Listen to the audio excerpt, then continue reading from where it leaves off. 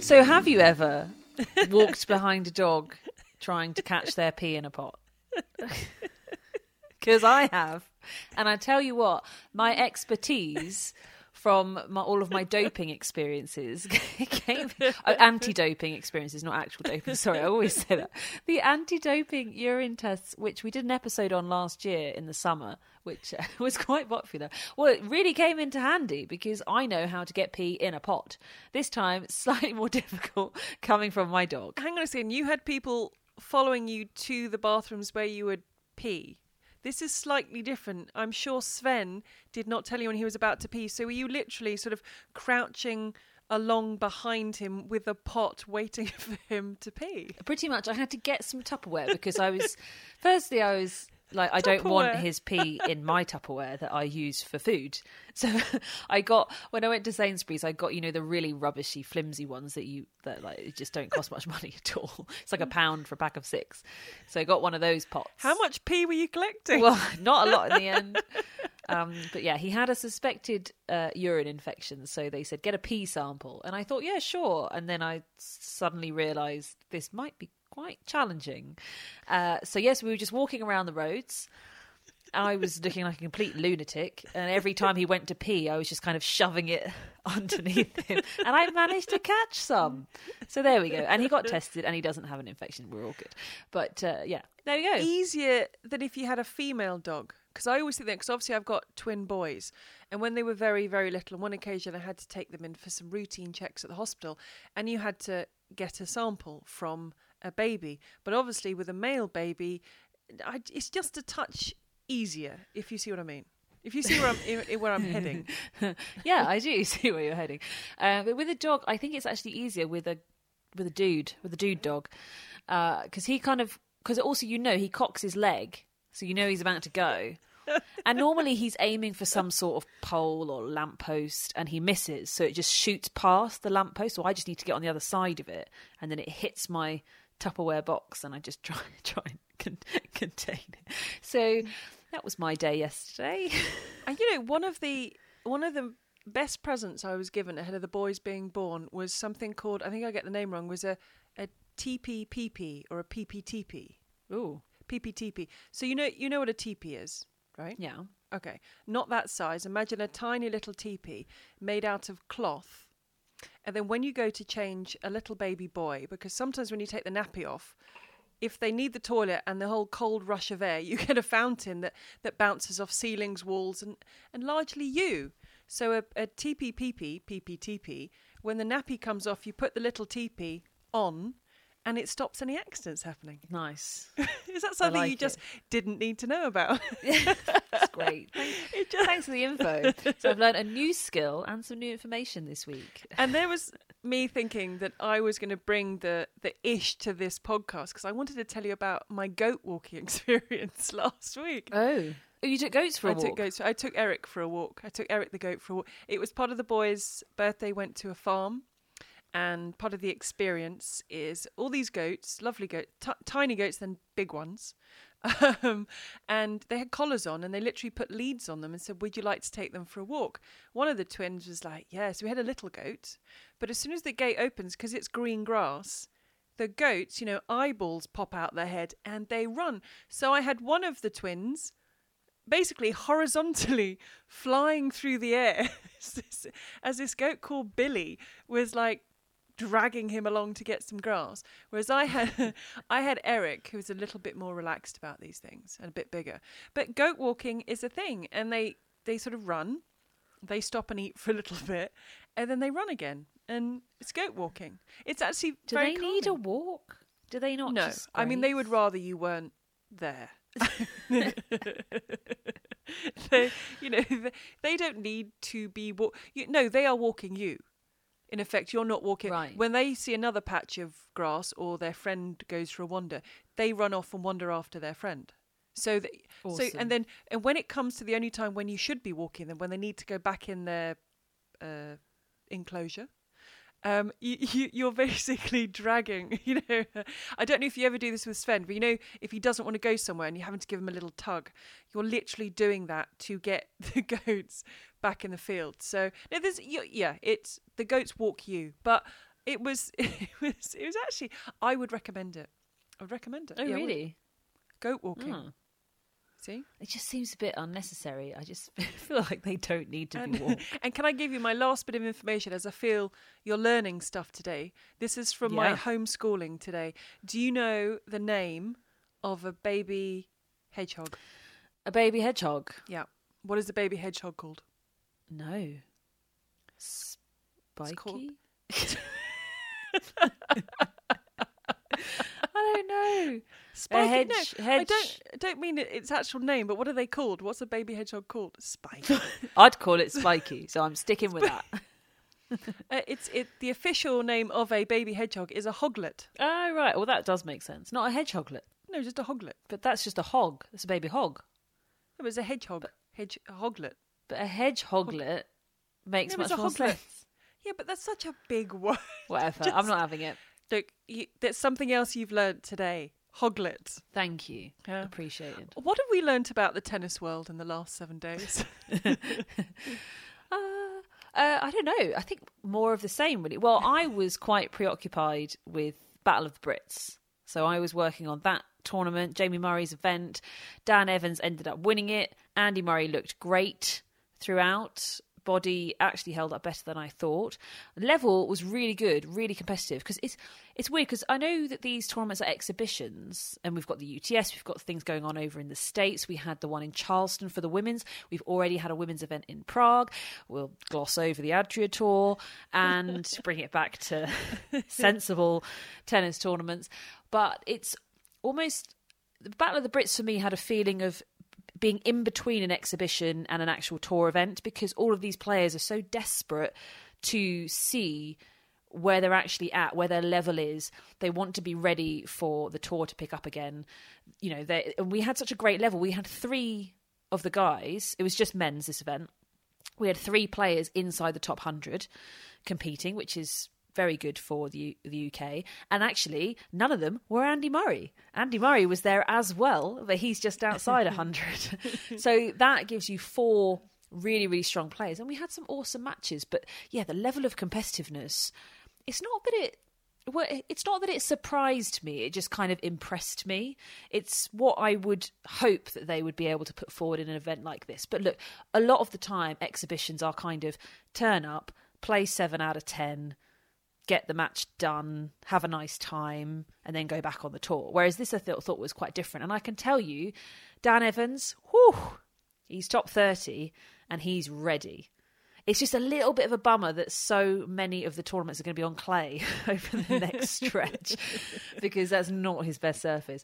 But other than that, he just looked ready to go. I think Andy Murray, I wouldn't say he's ready, but he did manage to play 4 matches in 5 days, tough matches as well, long matches, some of them, and looked really good. One of the sets that he played was one of the best sets I've seen him play in probably over a year. It was really, really good. So Andy Murray fans can feel good. I wouldn't say get excited yet, but things look good. The trouble is that, you're going to very quickly, okay, maybe he'll play Washington or Cincinnati, that will be in New York. But then US Open, best of 5 sets, it slams, it gets big very quickly, doesn't it? The tour now, everything's bunched up. So it's going to be quite an ask for Andy, but great to see him out in action. And I thoroughly enjoyed the week.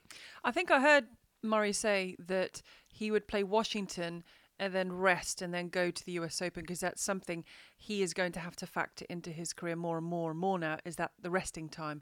You can't just go tournament like he did at the back end of 2016 when he went on that incredible run and he got to world number 1. But things are really different now. But it was great to see him as a coach, because in the 3rd, 4th playoff place, he was meant to be playing that. Didn't he pull out and then coach James Ward? Yeah, so James Ward replaced him. I mean, it was no great surprise that Andy pulled out a 3rd, 4th playoff. Firstly, it's a 3rd, 4th playoff.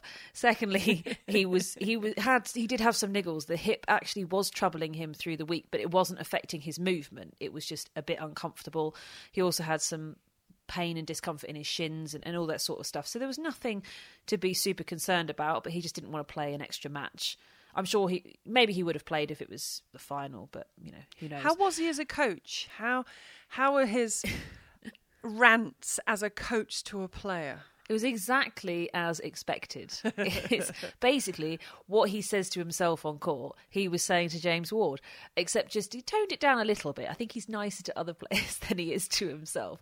But one of the first coaching sessions he came on, it was after a few games in the first set, and he literally was just like, James, come on, you got 2 weeks to sit in your ass in Virginia. Let's get it all out on the court now, because James was just acting a little bit lethargic, wasn't quite giving it, that max intensity and whatever. And James's face was just, oh, okay. And then he went out, and then he was grunting really loudly, and he was this, he was that. It was, it was quite funny. But yeah, Andy was fairly tough on him. And that tournament was in part, a large part, the brainchild of Andy's brother, Jamie. And I have to say that the reaction on social media from people involved in tennis just saying what a wonderful event in terms of how it was handled in the current situation with coronavirus still present in society, how everything worked and how it came off. Everyone was like, this is, and Jamie, I remember him saying in one of his interviews, he's never going to complain to a tournament director again, having been one for this tournament. Well, it's not an easy task to take on. I mean, it is hard enough being a tournament director at the best of times, where at least you have a model for how to run your event. This was just completely start from scratch, new rules, a brand new event. It was, I can't even imagine the challenge. I think they even said sort of, if we have any money left over, we will give out some prize money. But they just had no idea how much it was going to cost, because again, there are so many restrictions and you have to get so much extra stuff, so much to consider that you wouldn't normally consider. There's just no model for it. So he's like, well, a normal tournament would cost this amount, but could be double. We'll see. But no, I thought it was a fantastic job. I genuinely do not think there was anything more they could have done. And for those of our listeners who are not in the UK and weren't able to watch it, really every single precaution was taken, no matter how tiny the effect would have been in lowering the risk. They didn't change ends. They stayed on their benches. They stayed at each end. Like, there was so much. They had no ball kids, but the coaches sat in the corners and had gloves on, so they kind of collected the balls to keep things sped up. There was, I mean, everything that you could possibly think of, I think, to make it safe, they did. Now, there still will be some element of risk, of course, but you got to hand it to them. I think they really did that. And they're not the only event. As I say, I've been watching a lot from Charleston out in the States with the women playing out there. That looked like so much fun. I was looking at that. Slightly different vibe to Battle of the Brits because it was a team event. But that was just kind of like, oh, I want to be involved in that. Just really had a nice vibe about it. Team peace against team kindness, which I don't know if that's quite my thing, but I mean, look, I'm all for peace, but you know what I mean. And a little bit of kindness. Sometimes kindness. But I'd be on team ruthless. It took me, and she would. It took me a few matches of watching the Battle of the Brits after the first change that doesn't happen, and they came back the same end. I was like, no, that's not right. It was just, after the one game, I'm thinking, oh, they've come back out the same. It took me a couple of matches to think, of course, they are not changing. But it's like the Next Gen tournament that we've worked on for a couple of years now. That just took a few matches to get to grips with the scoring, the line calls by Hawkeye. It's just not what we're used to. But as I say, they were doing everything because of the current situation.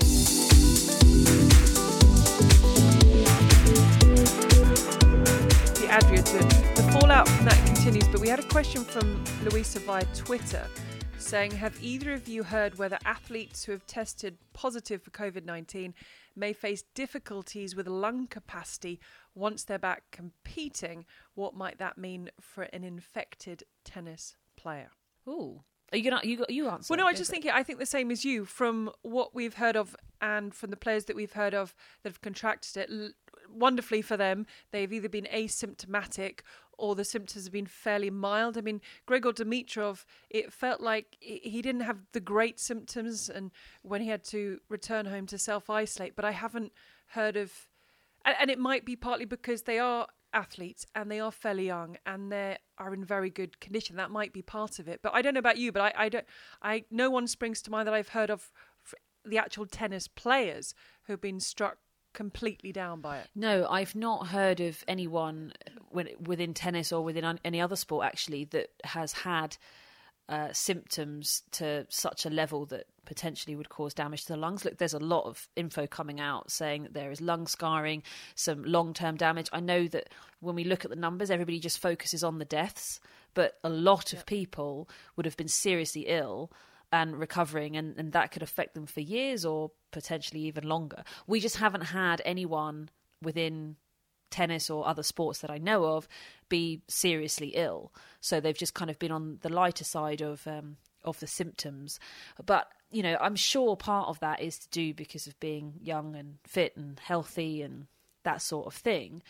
And for me, I'm far more concerned about the teams, the entourage, even if it's just one coach. I know of many coaches who will not travel to tournaments because they are at risk, and you know, that's slightly different. They're not young, fit athletes who could run 10 miles every day.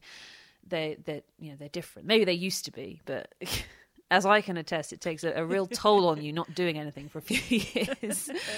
So, I mean, I think that's the main concern. If you think about US Open going ahead to that, 256 players on site, plus at least 256 members of teams, coaches or strength and conditioning trainers, that sort of thing coming.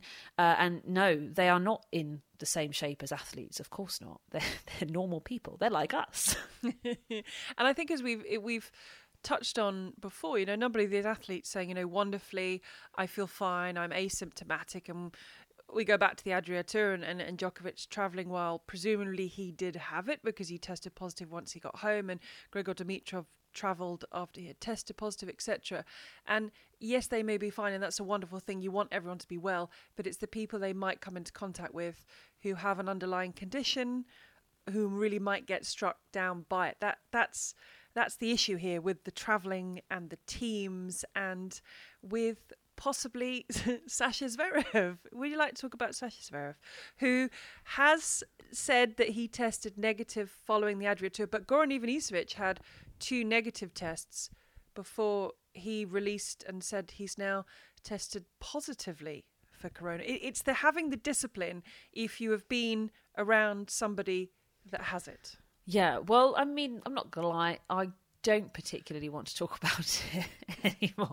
I feel like I said my piece last week and that hasn't really changed. Okay, so how shocked were you? How surprised were you at this video that was circulating of Sasha Zverev apparently in the south of France at a very busy event? I think he was with some German designer and his girlfriend and some other people dancing, etc., after releasing 6 days prior to that a little one of those iPhone notes saying, I'm really sorry if I've done etc., I am negative, but I'm going to self-isolate for 14 days. I don't think I was that surprised. I was fairly disappointed with it. It's just a shame because he just lied, didn't he? Said he was going to self-isolate and then did nothing of the sort, quite the opposite.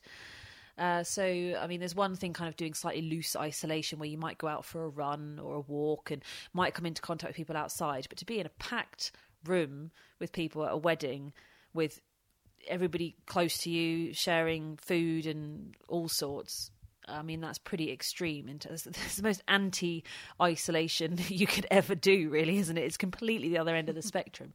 So it is disappointing. And it just really, for me, it's just, look, he's just one player. And you know, if he wants to be irresponsible, it's down to him. There are lots of people around the world being a bit irresponsible with it. And it just does call into the question, as I said, 256 athletes at the US Open. How are they going to manage that? What's going to happen? With the Adria Tour, we had one positive test and then we shut everything down because they feared that other people would test positive, which is exactly what happened. Other athletes did. We've also had in golf, one athlete test positive and then other athletes test positive because, you know, this thing's contagious. That's how it works. So, like, out of 256 players travelling from all over the world, plus at least another 256 members of coaching teams, I mean, the chances of somebody testing positive I mean, it's got to be significant, hasn't it? I don't really know the maths, but it just seems like it's quite a real possibility. Do they just shut down the US Open then and there, like they did with the Adria Tour, or what? Well, they talked about the US Open, about the bubbles, and everyone would be in their bubbles, and there'd be enough space between competitors, so the corporate boxes will be turned into individual dressing rooms, and all the concourses and the area outside where the restaurants are, that's just going to be for the players. So they believe that they have enough space to keep people in their bubbles, but it's whether you can trust the players. And remember, they've now said it's not just a couple of hotels by the airport, that people, if they're willing to finance it themselves, can have a house, not in Manhattan, but they can have. So how do you police people? I get in a hotel, you can keep an eye on people, although people can sneak out, but how do you police people in a house? So it must be a concern for the organisers of the US Open. They're trying to do everything possible to stage this event and to stage it safely. But when they hear the things that have been happening and see the things, it must worry them, because as you say, it's, if you suddenly have to shut down the US Open after everything is underway, or how do you contain it? They believe they've got everything in place to contain little bubbles, but it has to be a concern. Well, yeah, for sure. That's just my biggest question mark, is what if somebody tests positive? Because that's just the difference. Okay, I know they won't be hanging out in nightclubs, or they shouldn't be, that sort of thing. At the US Open, it'll be different to the Adria Tour. But I mean, what if somebody has played against somebody else? Say I played against somebody, I lost that person, and the next day I test positive. Does that person that I played against have to pull out because we've touched the same balls and we've been on the same court? Like I would say yes, because in the UK we have track and trace system, and they're working on that. As if you've been in the same vicinities or within the 2 meters or less for 15 minutes or more, then you have to, or that person has to be informed, and they have to isolate for 14 days. And I know a tennis court is bigger than that, but you would think if you have been around each other for that long, and then I would say the answer is yes, but I mean maybe it's not. It's going to be very, what if very your difficult. umpire from your match yesterday tests positive, and that there are going to be thousands of people on site? Does that mean because you were kind of in relative close proximity, or would you say, well, you were outside and you weren't close to him, or her, so it's fine? Like, I don't know. I mean, are they going to have to make a call case by case? What if my opponent's coach tests positive? And then they say, right, okay, the coach is banned from site, but you're still playing against the player. And I say, well, I don't want to because their coach tests positive and they've been in the bubble. Yeah, everyone in that bubble would then surely have to self-isolate. So maybe not the umpire, but if in your bubble is, and I know they've loosened it a little bit, so it's your coach, your physio, and you, so I don't know, say that's your bubble, surely that whole bubble has to self-isolate. It can't be, well, your coach is banned from site because you will have been in close contact with your coach for more than 15 minutes. But then all you can do is tell people to self-isolate. Like, Sasha Zverev has been told to self-isolate. He was in a bubble with multiple people who tested positive. He has not self-isolated. He's gone to a wedding. Come on. Dominic Thiem has not self-isolated. He's been everywhere. He's travelling from country to country to country. And I get it. He says, I'm the most negative person on tour. But it's not the point. It's all about the enforcement. How do you enforcement? Okay, you can put fines into place, but when you're dealing with multimillionaires, is that really going to bother them if they want to go somewhere and they think, well, this might cost me 10 grand? But surely this is different. I know we had the Adria Tour, and you can say, well, that was the same, and that people were still not being tested and doing whatever. But surely this is different than, I just don't want to do that press conference, I'll pay the fine. People are dying of this. This is a global pandemic. So surely they have to respect that, and they have to have strict things that if you break it, I don't know, you're out. I don't know. But there will always be some players who aren't respecting it, whether they believe that they've already had it and that they can't get it again. Then you kick them out. And I think that's Sasha Zverev, because he believes he had it at the start of the year. I'm not sure if he had any antibody testing around the time, or even if it was around then, because he believes it was right at the start of the year, didn't he?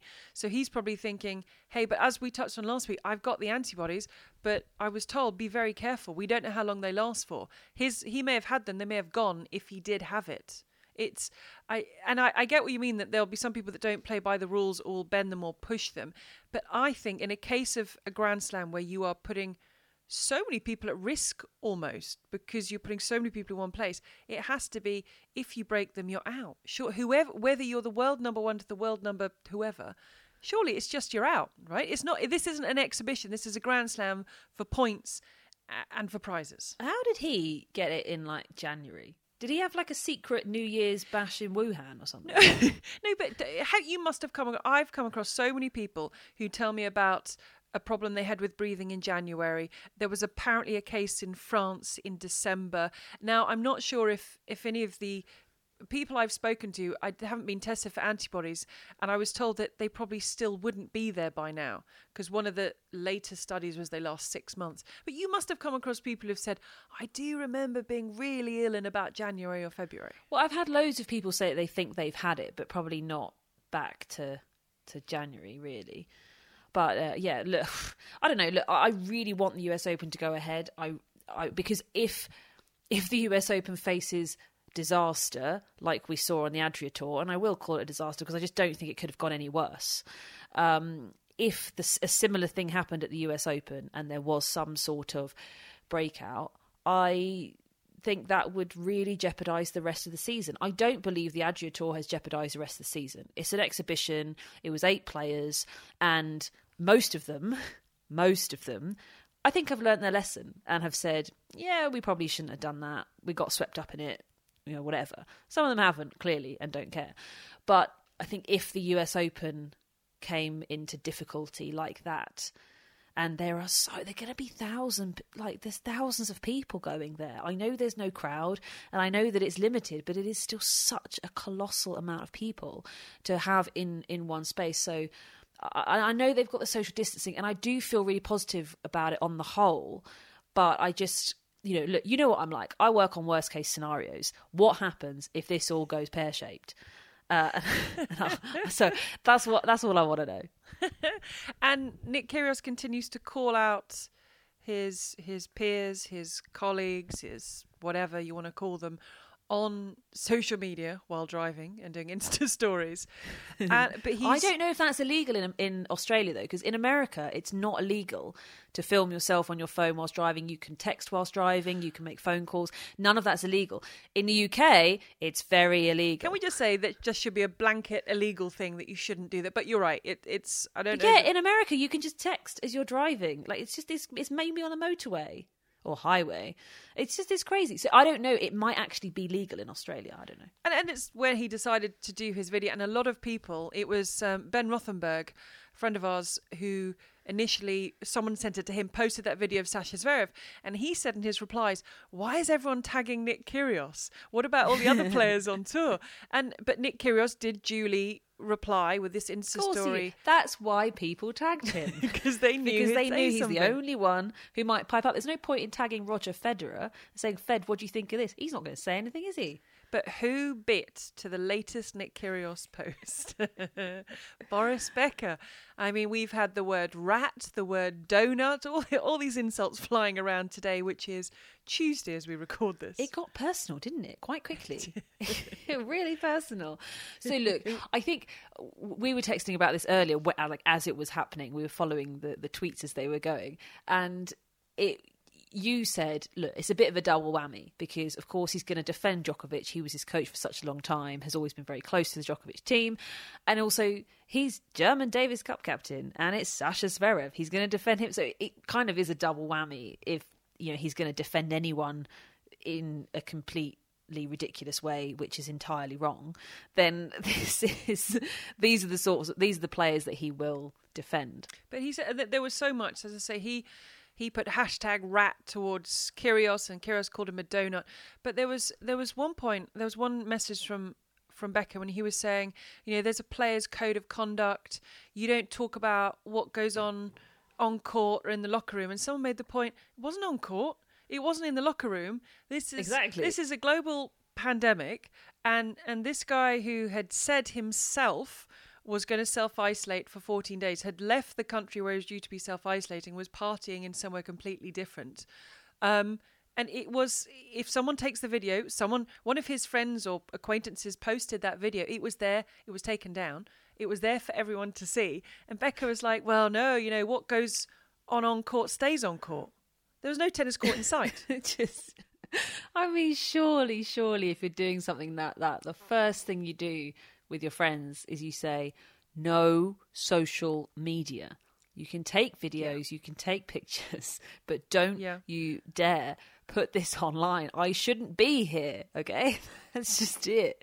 And I think poor old Luca Pui was caught up in one of the shots. Someone spied Pui, who I think had withdrawn or pulled out of the UTS tournament, and he'd obviously made his way there as well. He was just sat quietly, but he was caught in the back of one of the photos. But it's just, and I think, the Becca Kyrgios thing, it got a lot of traction on social media today with the insults of donut and rat being thrown around. But then Boris Becker sort of turned it around a bit and said, you've just got to fulfill your potential. I think you're good enough to win a Grand Slam. You could be amazing. Yeah, it did kind of flit around a bit. It was quite entertaining, I have to say. But not all of it made complete sense. Happy anniversary, by the way. You preempted it last week by thinking we went a week too early last week on our anniversary. But this week, with it being Wimbledon, this was the week 2 years ago, where we published our first ever podcast. I know. The first one 2 years ago. Happy anniversary. I know. Happy anniversary to you as well. Happy birthday. We're 2. Can you believe it's 2 years? I can't, actually. It seemed like quite a daunting prospect putting out a podcast every week for 2 years. Even 1 year, to be honest, when we started. But we kind of managed it. But the funny thing is, and sometimes you thought, what are we going to talk about after we run through some stuff? Is there going to be enough stuff to talk about? Yet before we started recording today, I think we were talking for over an hour. Yeah. and I suddenly looked at my clock and I thought, there's going to be children sort of clawing at the door, the bedroom door where I'm in, saying, when are you going to feed me? When are you going to teach me something with homeschooling? And I thought, wow, we've been talking. So look, we talk loads anyway. All the time, a lot of the time. To be honest, day. I mean, by the end of the podcast, normally, I'm kind of flagging because we have had a chat for an hour already. and then we continue chatting, and it's kind of like we're in hour 3 of our chat, and I'm just like... And then we talk after, I know. So we finish. It's a whole afternoon. It's either Sven needing to go out for a pee, or one of my children going, Mummy!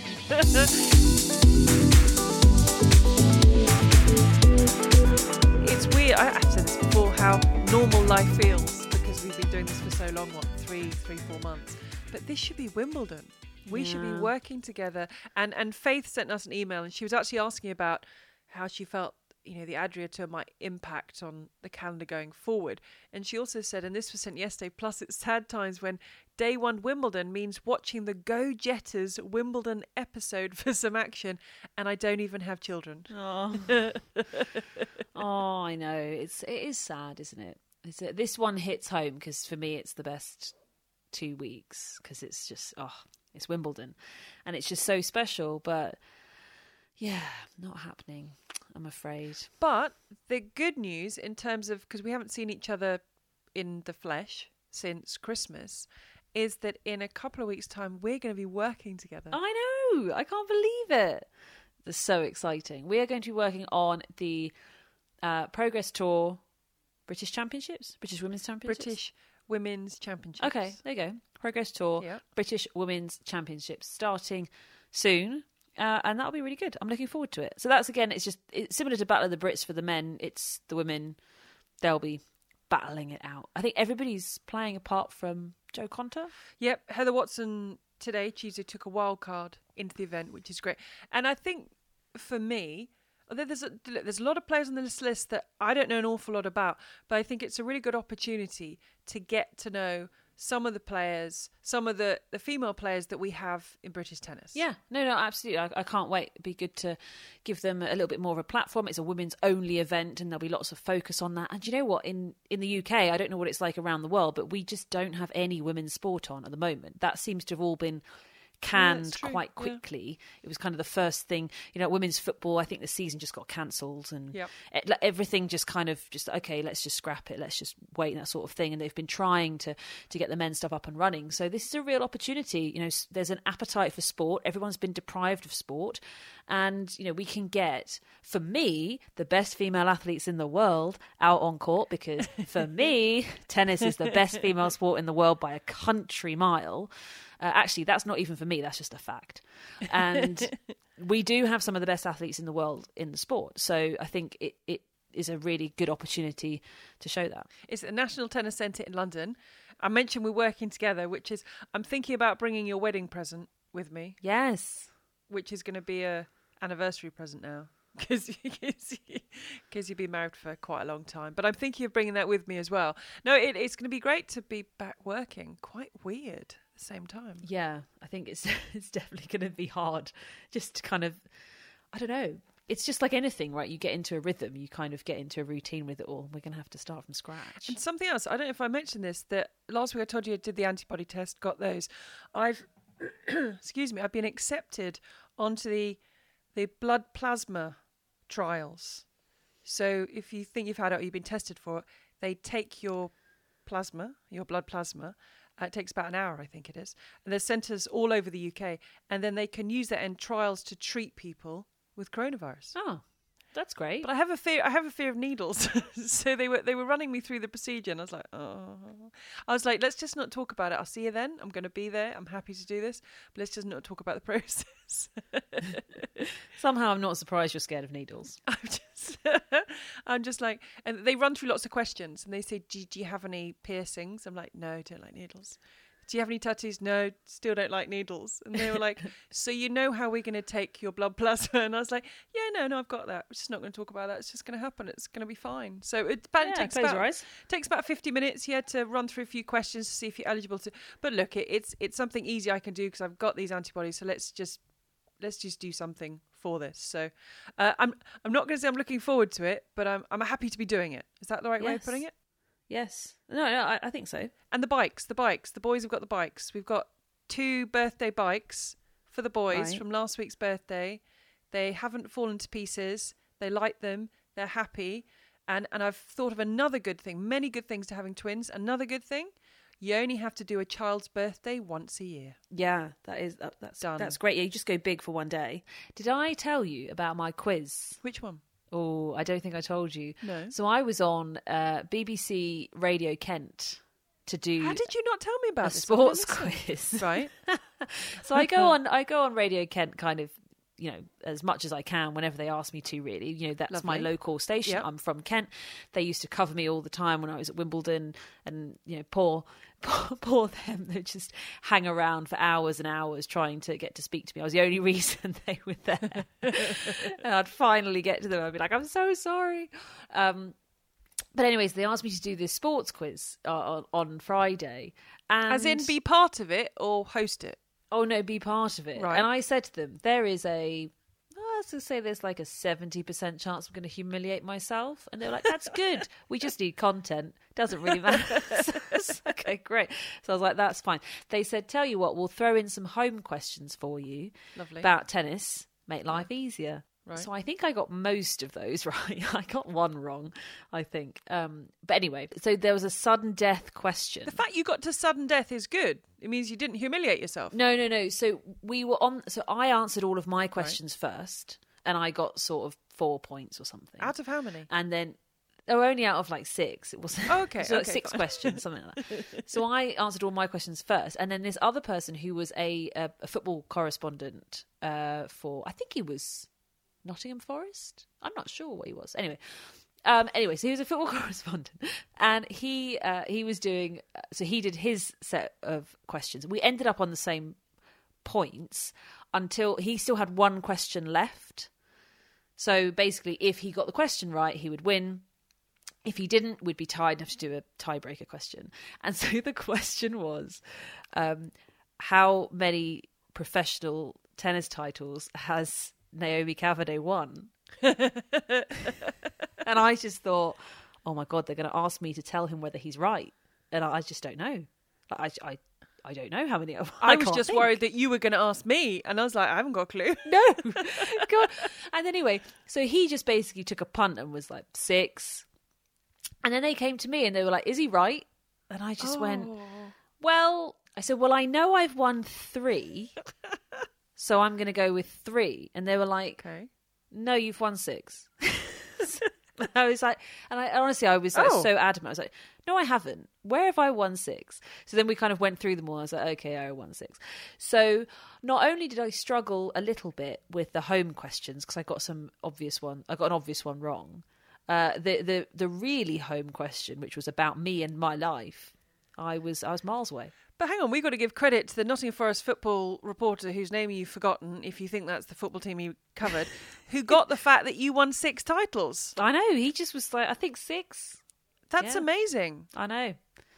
So he'd done his research on you before he'd come on the quiz. He had, because I think they told him to do that. I had not done any research on him, so I'm glad they didn't ask me anything. Yeah, that's coming across.